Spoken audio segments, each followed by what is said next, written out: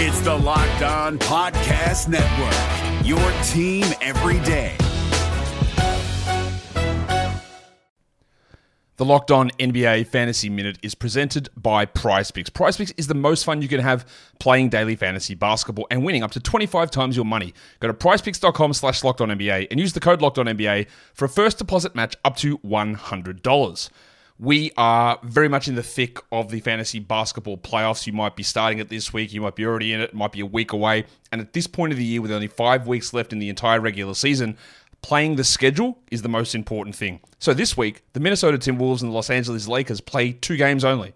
So any fringe players you have from those teams, even guys, yes, like Kyle Anderson replacing Karl Anthony Towns, that's not worth it with 2 games on. You need to be stacking extra games, and you need to be looking at the teams with 4 games. You need to be looking at teams with games early in the week and then switching them out for teams with more games later in the week.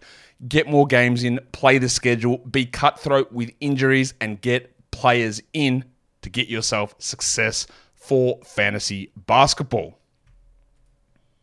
Jackson Gatlin here, host of the Monday edition Locked On NBA podcast. Every Monday, I cover the 3 biggest stories in the NBA with the local experts from Locked On. It's an awesome recap of the weekend of the NBA and a look at what's ahead. Mark your calendars on Monday to join me for Locked On NBA podcast, available on YouTube and wherever you get your podcasts.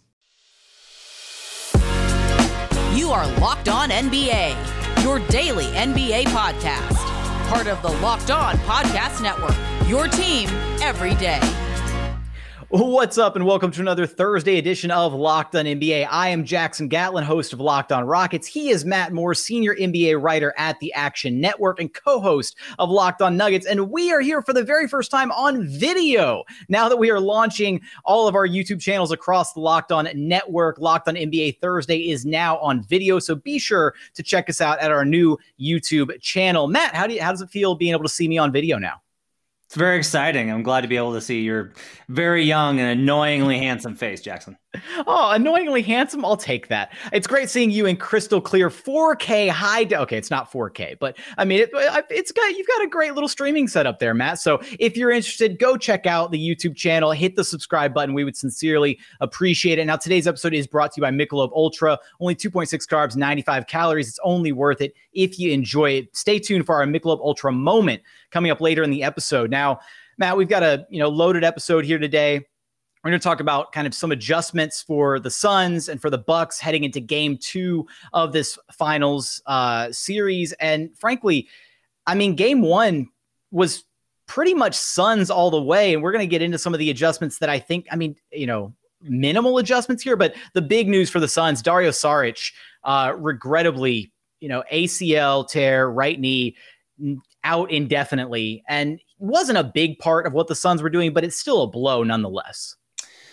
Actually in the playoffs, did you know that he had the best on-court net rating of any member of the Phoenix Suns? They were plus 12 per 100 possessions with Dario Saric on the floor in these playoffs. So while he wasn't playing a ton of minutes, the minutes that he did play were very impactful. So I think one of the keys here with Saric out, the Suns lose their ability to go small ball. Like, they can't really go to small ball because you can't play 5 out. They played Torrey Craig at the 5. I imagine the Bucks will probably attack that a lot more than they did in game 1.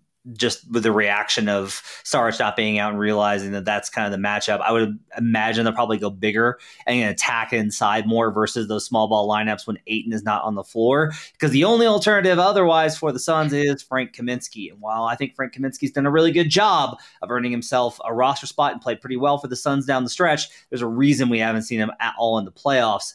And that's because he's a liability. He'll get put in pick and roll situations by Drew Holiday. He'll get attacked pretty consistently. So they don't want to do that.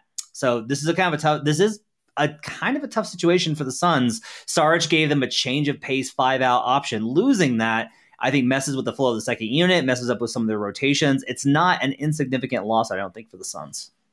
Maybe, and again, I didn't want to tee it up and say, the loss doesn't matter, but looking, instinctively just looking at what he had played throughout the series, I think you're right.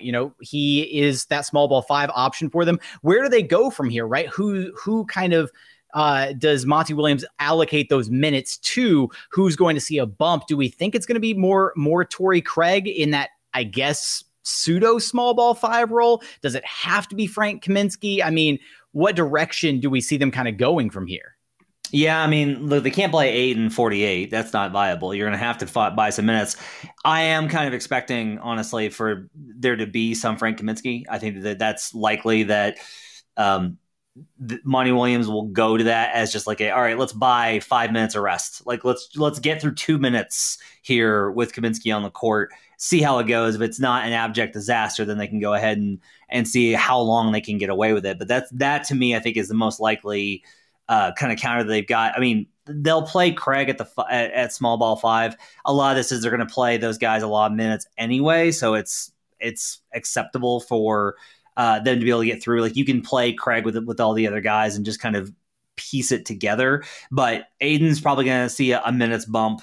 He's going to have to play a little bit longer, which that'll be a big key, right? Is can the Bucks get Aiden in foul trouble? Because if Aiden gets in foul trouble, now this is a real issue, but they're going to have to find a way to do that when Aiden's been a really low foul guy and they don't put him in positions. He's hard to attack. So that's, I think, going to be a big key. But if Aiden picks up foul trouble at any point in the series, things are going to get very dicey, I think, for the Suns.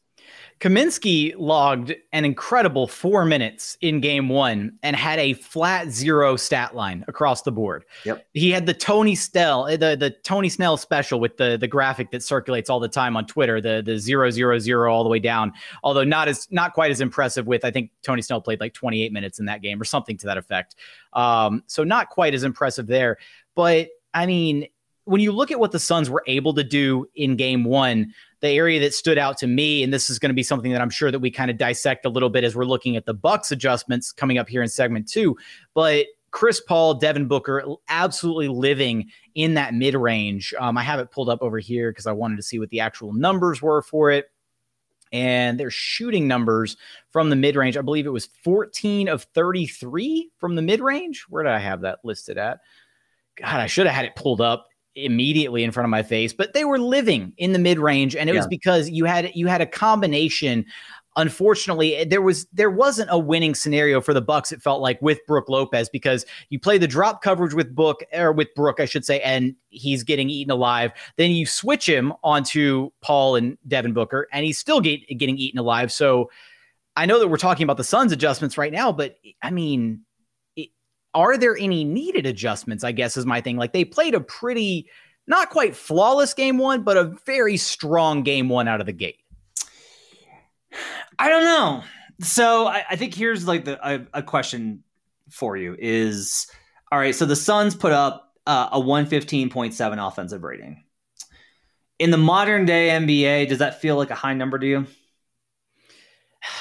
Not fine, right? Like, it's fine. It's okay. It doesn't jump off the page. I feel like I'd be more accustomed to hearing, 120, somewhere around that range, give or take.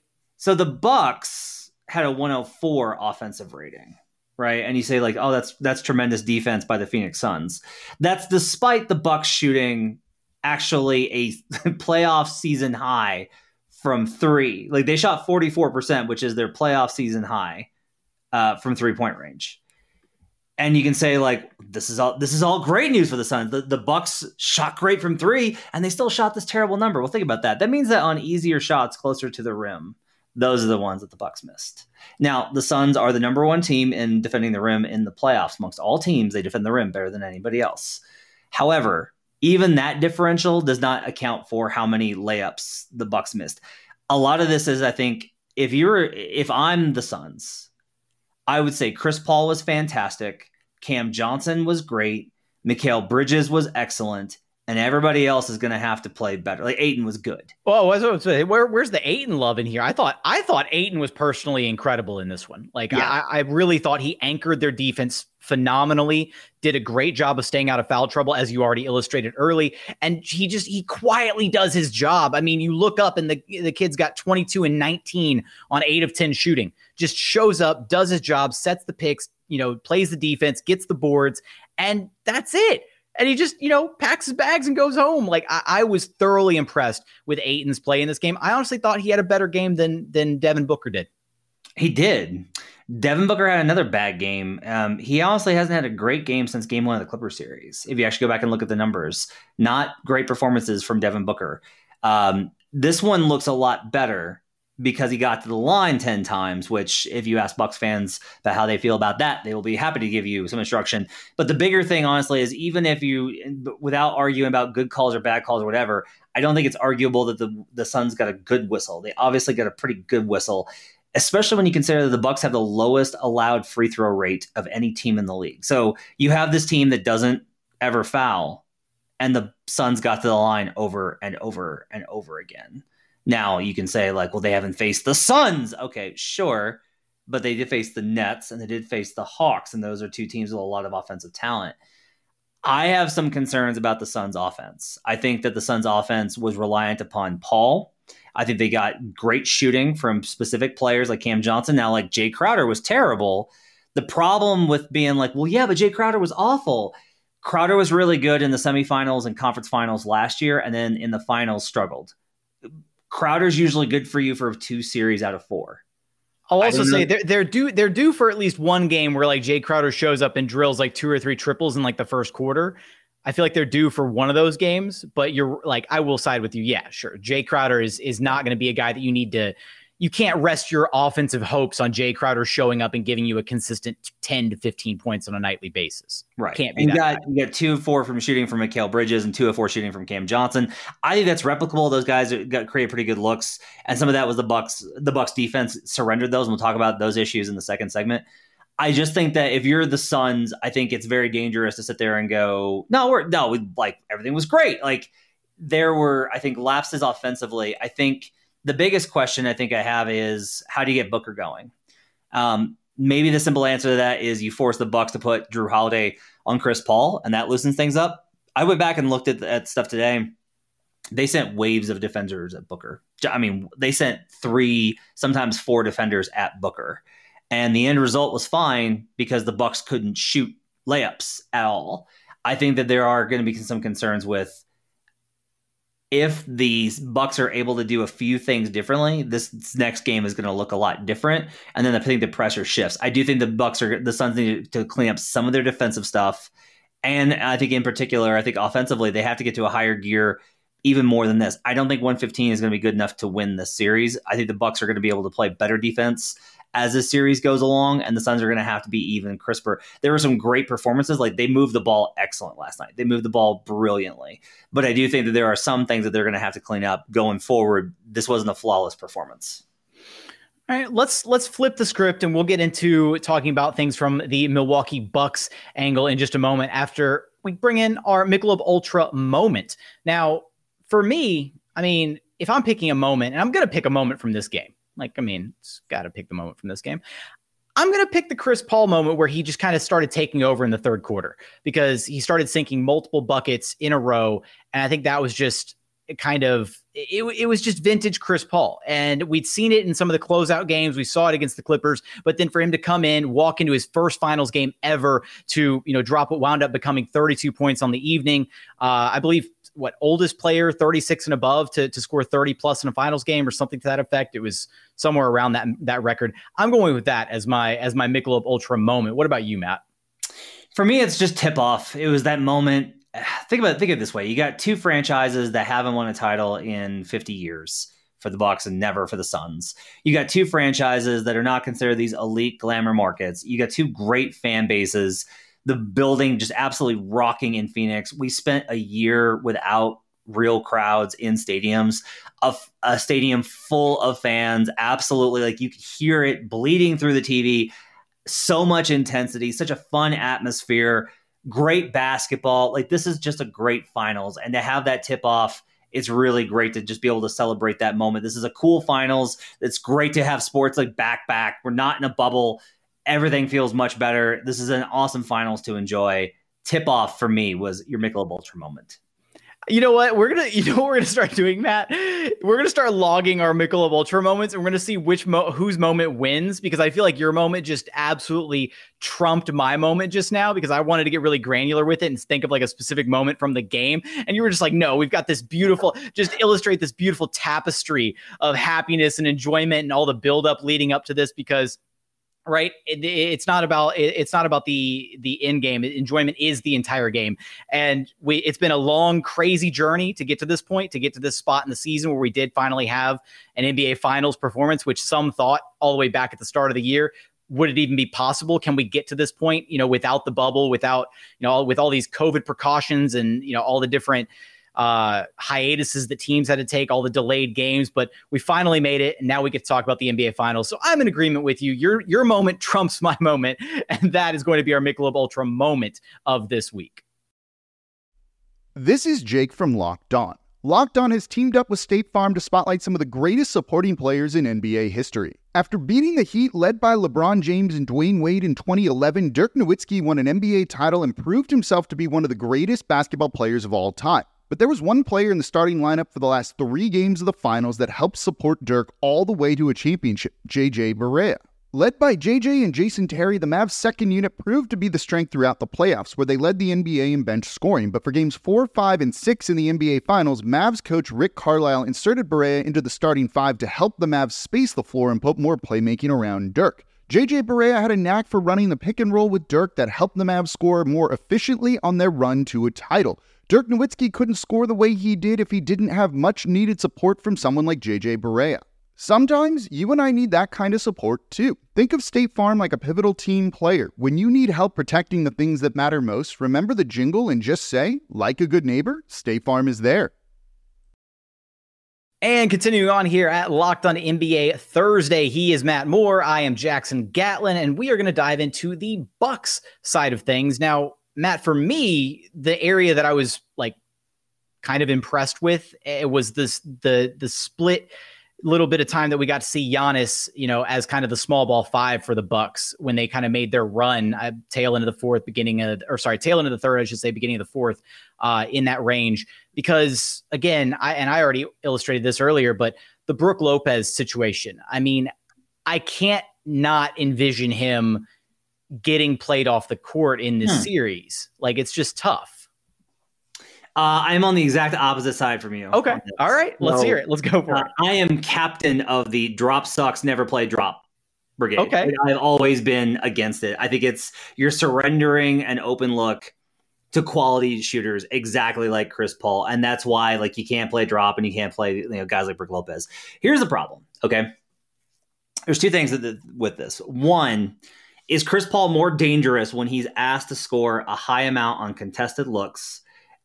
Or is he more dangerous when he's dishing and getting everybody involved? I would absolutely say the latter. This is the big thing. You can play drop better than the Bucks did, and they've done that throughout these playoffs, and they simply did not do it well in game 1. They switched right off the bat. That was the first thing that they did was, we're going to start our usual starters, and we're going to switch everything, which that's a half measure. We're not going to just play drop and give you that. We're going to switch everything, but we're still going to play Brook Lopez because we want the size. One of the problems with that is that Chris Paul is just going to there are players that wouldn't do this. I think there are very few guards, honestly, that will immediately in game 1, right off the bat, hunt the matchup. Chris Paul hunted the matchup. He was like, okay, if this is the plan, I'm going to hit you with this over and over and over again. Now, when the Bucks switched it up, they had a lot more success. So as a comparison here, I actually pulled these numbers I was given these numbers from somebody with access to Second Spectrum data, and the results were really, really interesting in terms of how they performed on the drop. So Chris Paul versus centers in the playoffs on switches, he scores 1.2 points per play. If that number doesn't mean anything to you, it's basically hotter than the sun. Versus guards and forwards on switches, he scores 0.820. Now, that's obviously much better. Here's the other key. Versus drop last night, he actually scored about 1 point per possession versus drop coverage. That's about what he's averaged in the playoffs versus drop. The problem was they've played him with PJ Tucker on him, and because they wanted to get Drew Holiday on Booker. The Bucks gambit was, we're going to take out Booker. And we're going to switch everything so you can't get open threes. But Paul cooked them over and over again. And this is the other part of whenever you play a scheme. It's not just what scheme you play and how you play it. It's, can you withstand the pressure and be disciplined and not break it? Because what started happening as that game went on was when Brook was in one-on-one coverage, Giannis or Holiday or Middleton were helping over on Chris Paul to try and stop him. And the minute, the nanosecond that Chris Paul saw them helping, it was a quick dish to that guy's man, who immediately shot a three. And now you got the worst of both worlds. That's how you end up with a game where Chris Paul not only scored over 30 points, which is not exactly common at this point in Chris Paul's career. No. But he dishes 9 assists as well. You can't, if Chris Paul scores 32 and has 1 assist, the Bucks win that game. If Chris Paul has 9 assists and Chris Paul scores 18, the Bucks win that game. You cannot give up both. The way that you do that is you put Jrue Holiday on him. Because Jrue Holiday, unlike Tucker, can get over the screen and contest him. And Chris Paul, at this point in his career, when he feels a good defender on his hip, when he knows it's Jrue Holiday, he will rethink and will reset. And this was like, I saw this in the regular season clips that I paid attention to. Holiday would apply enough pressure to force him to reset. And that way, if he takes a contested shot, he's not going to feel comfortable. Middleton actually did a pretty good job on Booker. I think at this point, you put more pressure on Paul and drop. With Booker, you switch it. With Paul, you play drop and make sure Jrue Holiday is the one pressuring. That small adjustment, Jackson, along with some stuff on the offensive end for the Bucks, I think is enough for them to win game 2. See, okay, so first off, because I want to go a little bit further back to the Brook Lopez situation and just, relying on his size. I mean, I want to bring up this number. The Suns managed to shoot 76% at the rim in this game. That's pretty solid. And so, I do, and I think some of that might be a catalyst because of all the times that, Brook Lopez was being drawn out to the perimeter, drawing his size away from the rim, which is opening things up inside, taking him out of the paint for rebounding opportunities, things like that. We saw plenty of second chance opportunities for the Suns.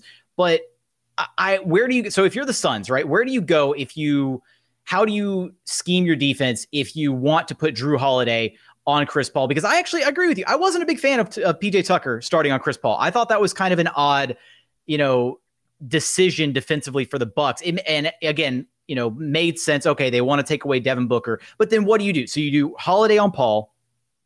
Conceivably, you got to put Middleton on Booker then at that point, or do you put Tucker on Booker? I think you put Tucker on Booker, and the reason that you do that is he's not quite as lightning quick. Like Booker's fast. He's more athletic. The athleticism's fine for Tucker. He's big enough. He can jump with him, right? Paul, the problem was he's so quick. He's like, when they play drop with Tucker, he ducked under and immediately sprinted out to the baseline and hit like beautiful fadeaway shots that are completely in his comfort zone because Tucker can't get over enough to bother him. But versus on switches, I think you're totally fine with Booker and on ISOs as well. And then you're basically saying like Booker's going to probably try and force the switch anyway. You live with the switch on that because Booker is a fantastic passer. I got to stress this. Like, he's an awesome passer. He's not the person we literally call the point god. The difference in passing ability is significant. And Booker is a lot more likely to probably zero in and shoot that jumper over Brook Lopez. And I think that that's actually okay. The numbers bear out that versus switches, Booker is not as good. He's great versus drop, not as good versus switches. Chris Paul's the opposite. Like, for whatever reason, that's the opposite. And additionally, I think if Booker, again, this is the big key. If Booker's scoring 30, but he doesn't have 8 assists, that's fine. You're going to have to live with one of those two having a huge game. Like, either Booker or Paul are going to have a big game. That's just how it's going to have to be.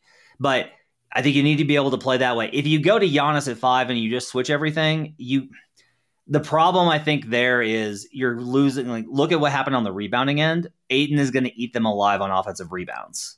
That's what happened a lot with the Hawks and with the Nets. That was a problem for the Bucks. You switch everything, they will just get Giannis out on the perimeter, and then Ayton will eat you up inside on the offensive glass. I think you need Brook Lopez there. You need to be able to contest the lob, which is something that Lopez can do. You need the size. You need the rebounding advantage. You just need to do what you do better. I think that this really is a kind of a key component. Now, I think versus the small ball lineups, the Bucks should absolutely get Giannis out there. Like, whenever Ayton's not on the floor, Giannis should be in at 5 for as much as he can on that knee. And if you can do that, I think you can attack a lot more and you can get the advantage in terms of size. Do you realistically see Bud like staggering his lineup though with Giannis to counter those Ayton minutes to try and, min max Giannis's ability on the floor? Because I do think that there were, even though we had stretches where we did see like, traditional Giannis, going 110, full speed, I think there were definitely some moments where he was maybe a little bit not, full, foot straight on the gas pedal, right? Where I think he was a bit cautious at times of fully exerting himself. And I think the play where he really, finally went 110 to see how, what his body was capable of was that chase down block, which the fact that people started comparing that to the LeBron block is just kind of ridiculous. I mean, it was a cool block, but it wasn't the LeBron one. But I still feel like he was kind of still feeling himself out in this game. And I'm expecting him to be a bit more aggressive in this next one, especially because post game, right? He said he felt fine, throughout the game. So I think we're going to see a more aggressive, more traditional version of Giannis this next game, because he wasn't Superman this game like he usually is. And that's notable. This is, just an observation from me. To me, it very much seemed like it wasn't that it hurt or he was uncomfortable. It seemed like he was uncertain. That like he was a little worried that if I plant on it too hard, what's going to happen? Like just a little hesitant. And that's understandable for the situation that he's in. I also think that over time, he's going to get healthier as the series goes along, provided he doesn't suffer another injury. Please, God, please, can we just go one game? No more injuries, please. Without any more. I think he'll attack Ayton more. We talked about what's the impact of Ayton getting in foul trouble. Giannis is your ticket to that. Is Giannis just attacks over and over and over again. And if Ayton gets in foul trouble, again, they're in real trouble. That's going to allow them to eat at the rim, which is a big problem for them. On the offensive end for the Bucks, like there's so much stuff they can clean up, Jackson. Just like they miss so many layups. Here's a good example of what happened in this game. I looked up this number on Second Spectrum. They've got quantified shot quality, which is like how good should your shot be, and then your actual, and then like what's the difference between the two. The Bucks shot better on jumpers than they were supposed to. They had better shot making on jumpers. They had worse shot making on literally everything else. They shot 1.7% worse on layups. Like they missed the easiest shots at a higher percentage. And you can say, look, well, that's DeAndre Ayton and making the impact. Some of it, for sure. Some of it, the Bucks were just missing shots. They fouled a lot. They are a low foul team. They turned the ball over a lot. They're a low turnover team. They didn't shoot well at the rim. They were great points in the paint team. So I think the Bucks are due for a much better performance. I like the Bucks actually a lot to win game 2. Ooh, okay. Well, that's our little bit of a spicy take as we're rolling into our final segment. But first, we got a message from our friends over at rockauto.com, because look, why would you want to spend up to 30, 50, or even 100% more for the exact same car parts at like a traditional like brick and mortar store when you can just jump online, use rockauto.com, their catalog, really easy to navigate. You can jump online, find all the brands, specifications, everything you need for your car in a matter of minutes. It's super easy to use, really intuitive. You can get brake parts, tail lamps, motor oil, brand new carpet, whatever you need, they've got it over at rockauto.com. So head over to their website, check out their catalog of products. And when you check out, be sure to write Locked On in there. How did you hear about us box, so that they know that we sent you. Amazing selection, reliably low prices, all the parts your car will ever need. rockauto.com. Hey guys, it's Walker Mail, host of the Locked On Hornets podcast, and being around sports media and a fan of the Hornets for a lifetime has taught me that sometimes it's exploring the sliding doors moments and what-if scenarios in sports that can be the best part of the fan experience. What if the Seahawks let Marshawn run on the 1-yard line with the Super Bowl on the line? Or could a coin flip actually have landed Magic in Chicago, Michael in L.A., and made Charles Barkley the first black president? Enter Wondery's newest sports show, Alternate Routes, a weekly leap into the sports multiverse with former SportsCenter anchors Trey Wingo and Kevin Frazier. Each week on the podcast, Trey and Kevin will pry open the sliding doors of a different what-if moment from the world of sports. In these alternate sports realities, dynasties will fall, legacies will change forever, new GOATs will emerge. Follow Alternate Routes on the Wondery app or wherever you get your podcast. You can listen to Alternate Routes early and ad-free right now by joining Wondery Plus. And final segment here at Locked On NBA Thursday as we continue our discussion. Now, Matt, I want to take things in. I want to continue this, Bucks Suns centric conversation. But you said you're really feeling Bucks in game 2. I'm still firmly in the camp of Suns in 6. Like that's the mentality that I came in with. I think that the Suns are the better poised team to take this, and part of that stems from I have a really hard time betting against a Chris Paul led team as long as he's healthy. Again, knock on wood, all of that, right? He's battling a plethora of, little nagging injuries now. I don't think he's got a working hand on either side of his body at this point. But it's really hard for me to bet against a Chris Paul led team. Has that changed for you after game 1? Where's your official prediction at for this? I've got Suns in 6, and I still like Suns in 6. So I was on Bucks up until I did the deep dive on it. I like the Bucks to win the title pretty consistently throughout the playoffs, even before then. Like, I was predicting a Bucks title before the playoffs began. When I got into the specifics of this series, however, and I looked at things, I just think that it's very likely that the Bucks are not going to be able to shoot well enough to be able to beat the Suns. I think that's going to be the big problem. However, this is one of the problems is when you get wrapped into like, well, I think the Suns are going to win. And like you say, well, how many? Well, probably Suns in 6. And it's like, okay, well, they're going to have to lose 2 games somewhere. So that to me is, I am so granular, Jackson. I'll tell you, I like the Suns in game 1. Made a pretty penny on that game. I like the Bucks a lot in game 2. I like the Bucks in game 3. I think the Suns then win 3 straight. That's my prediction. Is it goes? Really? Yes, it goes Suns, Bucks, Bucks, Suns, Suns, Suns. Okay, all right. That is an interesting take. Okay, so what stands out to you so much about this game too? Why do you think that the Suns are just going to kind of cruise into game 2? Do you think the Bucks are going to make as we kind of have already hammered out the adjustments on both sides? And what is it about game 2 and 3 that you think are going to lean so heavily in the Bucks' favor? Game 3 is pretty easy. Just role players make more shots at home. Suns will be on the road. I think that's a game where it's probably going to be a slugfest that the Bucks wind up winning. The Bucks have so many more adjustments that they can make into game 2. It's hard to make adjustments after you win. That's just a difficult thing to do. If you look at the things that are available to the Bucks, they're not. It'd be one thing because the common response is you really trust Mike Budenholzer to make adjustments.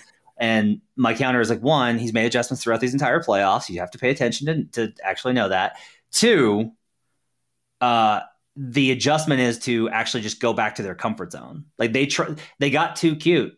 Like they got outside of the box in game 1 and we're like, we're going to switch everything versus Chris Paul for some reason and not play Drew Holiday on Chris Paul. And you can say like, well, yeah, because they shut down Booker. I think Holiday what was surprising me about that decision was that if you look at the regular season performance, Middleton did fine on Booker. They didn't even shut down Booker. He just had an inefficient night. He still got to 27. It was just an inefficient 27. I'll just tell you this. He may have gotten to 27. I do not think that whistle is a sustainable product. So like 10 free throws is quite a bit. Like that's a healthy amount for Devin Booker. So I think that he'll likely probably. I don't see Booker.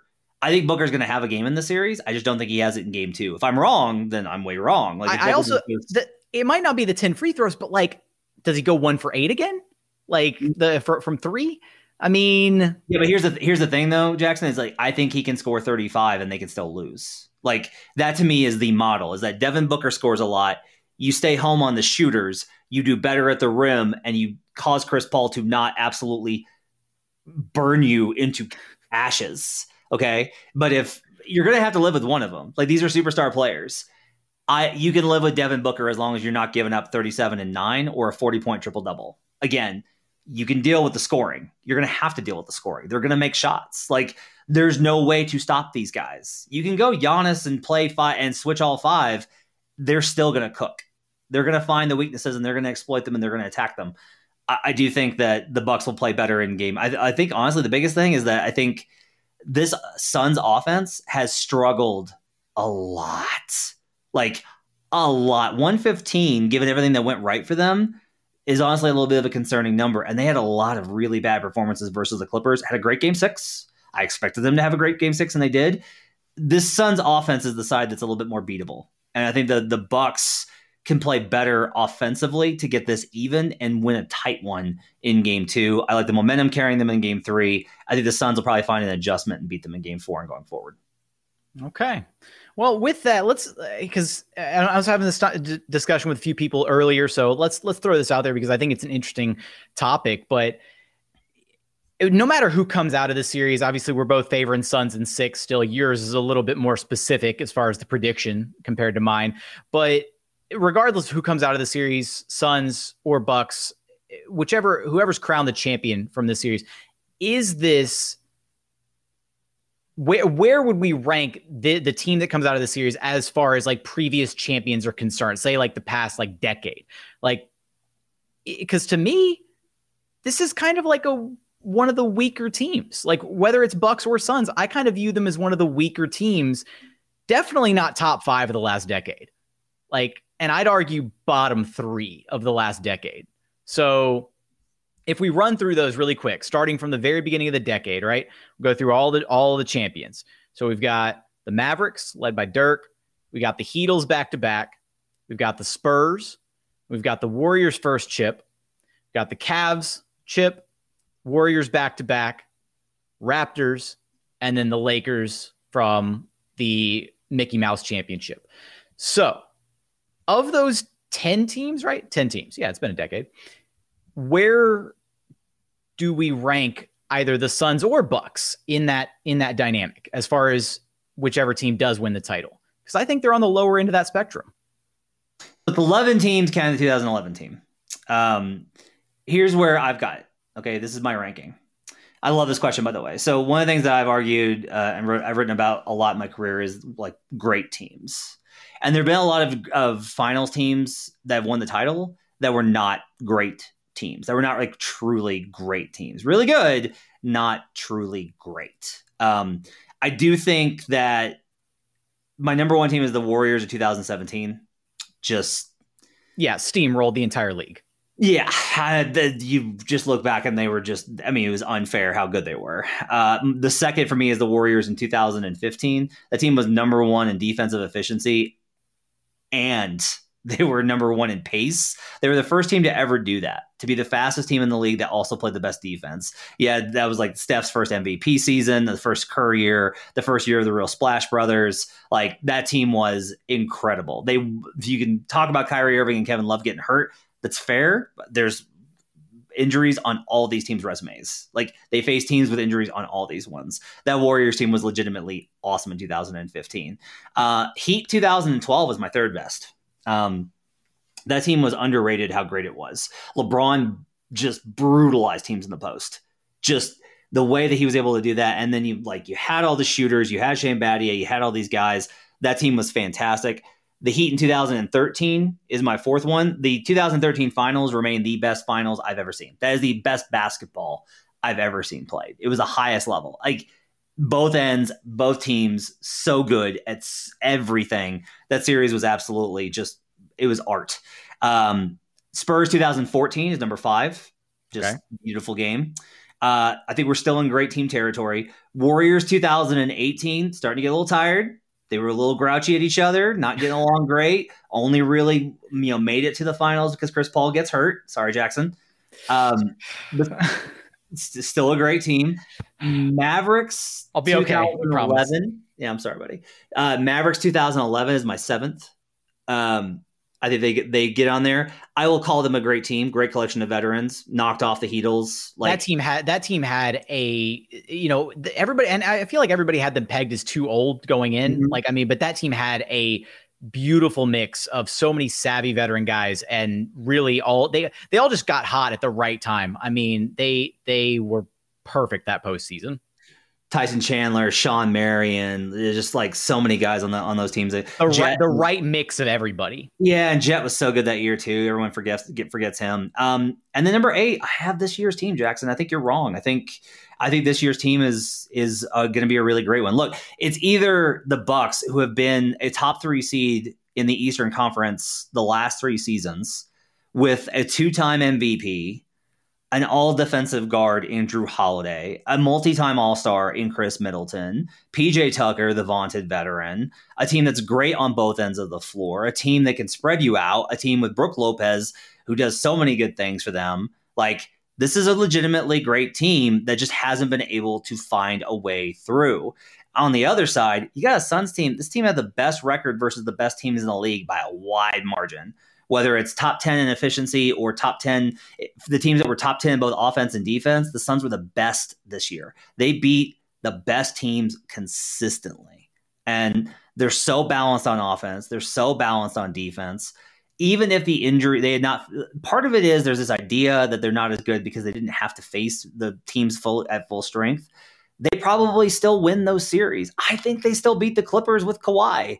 I still think they beat the Nuggets with Jamal Murray, and I picked the Nuggets in that series. So, like, I think that both these teams are really great. I think you're off on that. I think these two teams are so balanced and really good and led by like top level guys. Well, I didn't say that they were bad. I just said compared to the last decade, I think that they fall into like that bottom 3 territory. And you listed off 7 teams ahead of either this Bucks or Suns squad. Yeah. So, but look at who we're comparing them to. Look at those other 7 teams. It's the Heat with LeBron James, Dwayne Wade, and Chris Bosh. The Warriors with Steph Curry, Klay Thompson, Draymond Green, and in 2 of the 3. I guess that was kind of my whole premise is it's not, I don't want to, I guess, let me put it this way. Let me rephrase a little bit because I feel like I need to backtrack here a little bit. It wasn't supposed to be a disservice to either this Bucks team or this Suns team. I think it was more just supposed to be highlighting how elite the talent has been and how great some of these teams have been for the last decade, which is why I don't want to say, again, underwhelming seems like a disservice to the Suns and Bucks because they are good teams. They're great teams, but they're not like historically great teams like some of the teams that we've seen over this last 10 years. Well, let's see how it goes. Like if the Suns run it back, if the Suns win this one and then run it back, we're probably going to look at them a little bit differently, aren't we? Like Devin Booker with 2 titles, DeAndre Ayton with 2 titles, Mikal Bridges with 2 titles at this young of an age. Like that starts to change, I think, some of the conversation. The other thing I think is they're not going to feel that big because they're like, very, very specifically, look at these.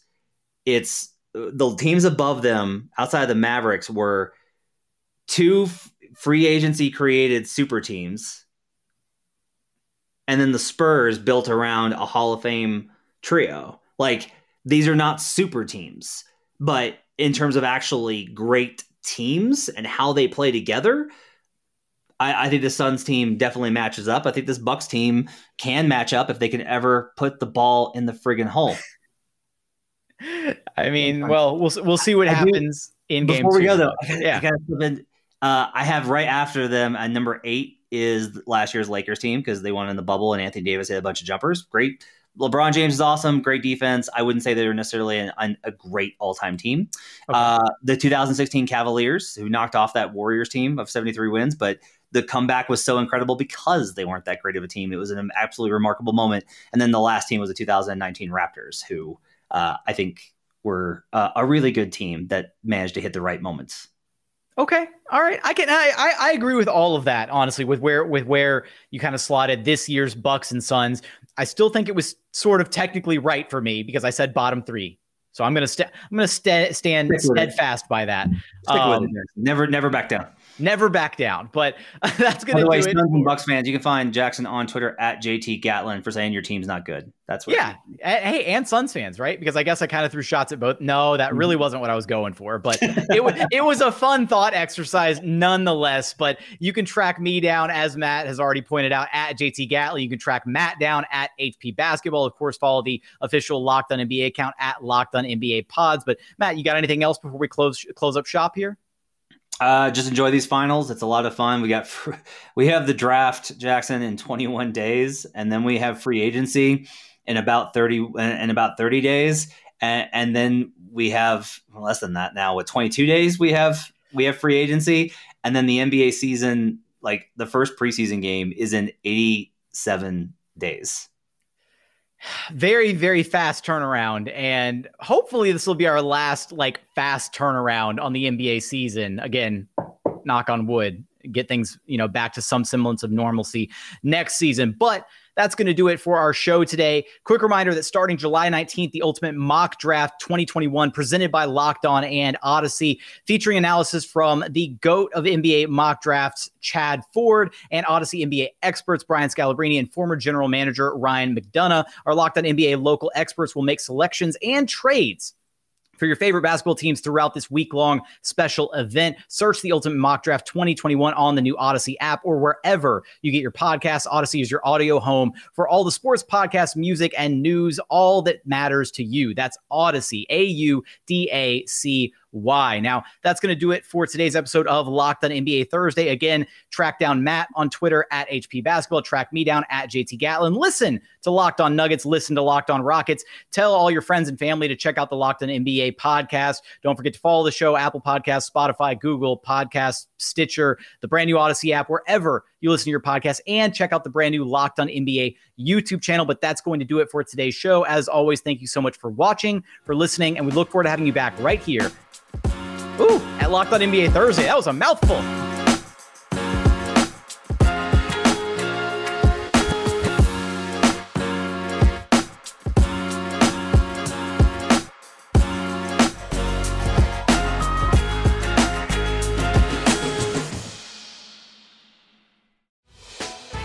Hey, Prime members, you can listen to this Locked On podcast ad-free on Amazon Music. Download the Amazon Music app today.